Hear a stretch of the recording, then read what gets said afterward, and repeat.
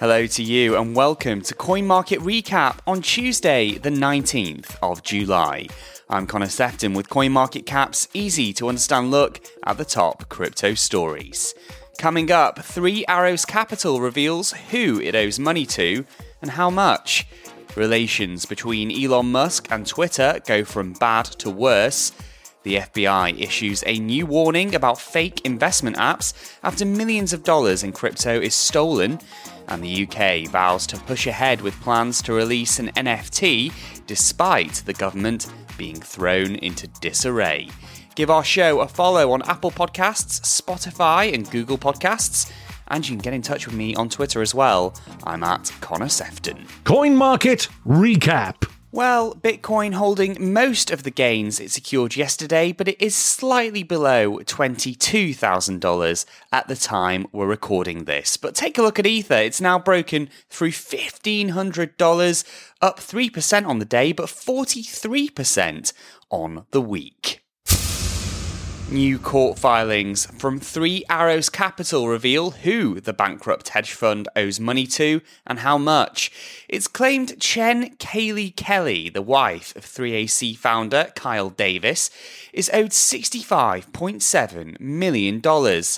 And another co-founder, Zhu Su, says he is entitled to receive $5 million from the bankruptcy proceedings.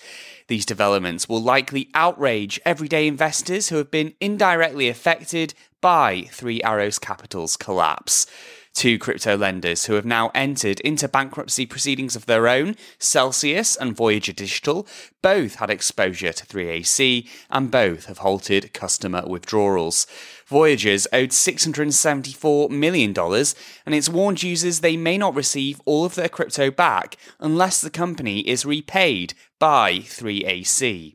Celsius Network, also caught up in the crypto contagion, is owed approximately $40 million, but this is a small part of the $1.2 billion black hole in its finances.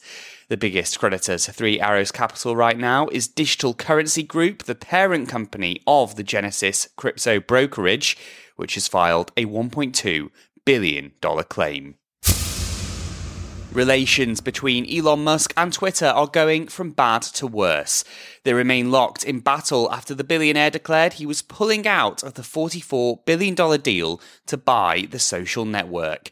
Twitter reacted swiftly and sued Tesla's CEO to ensure the takeover goes ahead, asking for the case to be heard in September.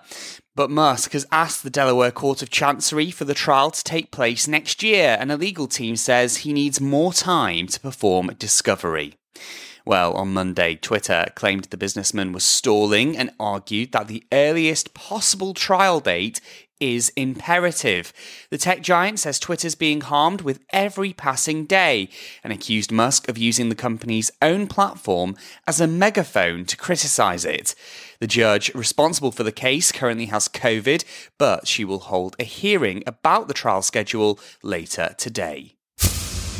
Cybercriminals are creating fake investment apps to defraud American investors. That's according to the FBI, which says 244 victims have lost $42 million.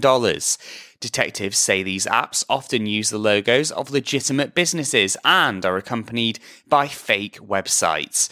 Victims are told to deposit crypto, but when they attempt to make withdrawals, they're told they need to pay tax. And even after paying this tax, they remain unable to withdraw funds. Businesses are being urged to warn their customers and check to see whether apps are using their logos without permission. And customers have been told to be wary of requests to download such apps, especially if they're encouraged to do so by someone they don't know. The UK says it's pushing ahead with plans to launch its own NFT. The controversial announcement was made back in April when the country unveiled ambitions to become a global crypto asset hub. Stablecoins are set to be recognised as a valid payment method with the Royal Mint, which issues British coins, releasing the NFT. But a lot has changed since then. Bitcoin's fallen by more than 50%, and the government's been thrown into disarray. Chancellor Rishi Sunak Sunak has resigned, and growing political pressure led the Prime Minister Boris Johnson to resign as well. The UK is now in the process of selecting a new leader, and Rishi Sunak is one of the frontrunners. More crypto-friendly policies could be ahead if he's named the next Prime Minister on the 5th of September, but he faces staunch competition from rivals, and a victory is far from guaranteed. Speaking to the Daily Telegraph, government officials say they are committed to the NFT release and putting the UK at the forefront of crypto technology. All this comes as the Bank of England continues to warn that crypto investors should be prepared to lose all their money. That's it for today's Coin Market Recap. Please do leave us a review if you've enjoyed today's episode. There's plenty more crypto news and features on our website over at coinmarketcap.com/Alexandria. I'm Connor Sefton, thanks so much for listening, and we'll be back with more news tomorrow. Bye-bye for now.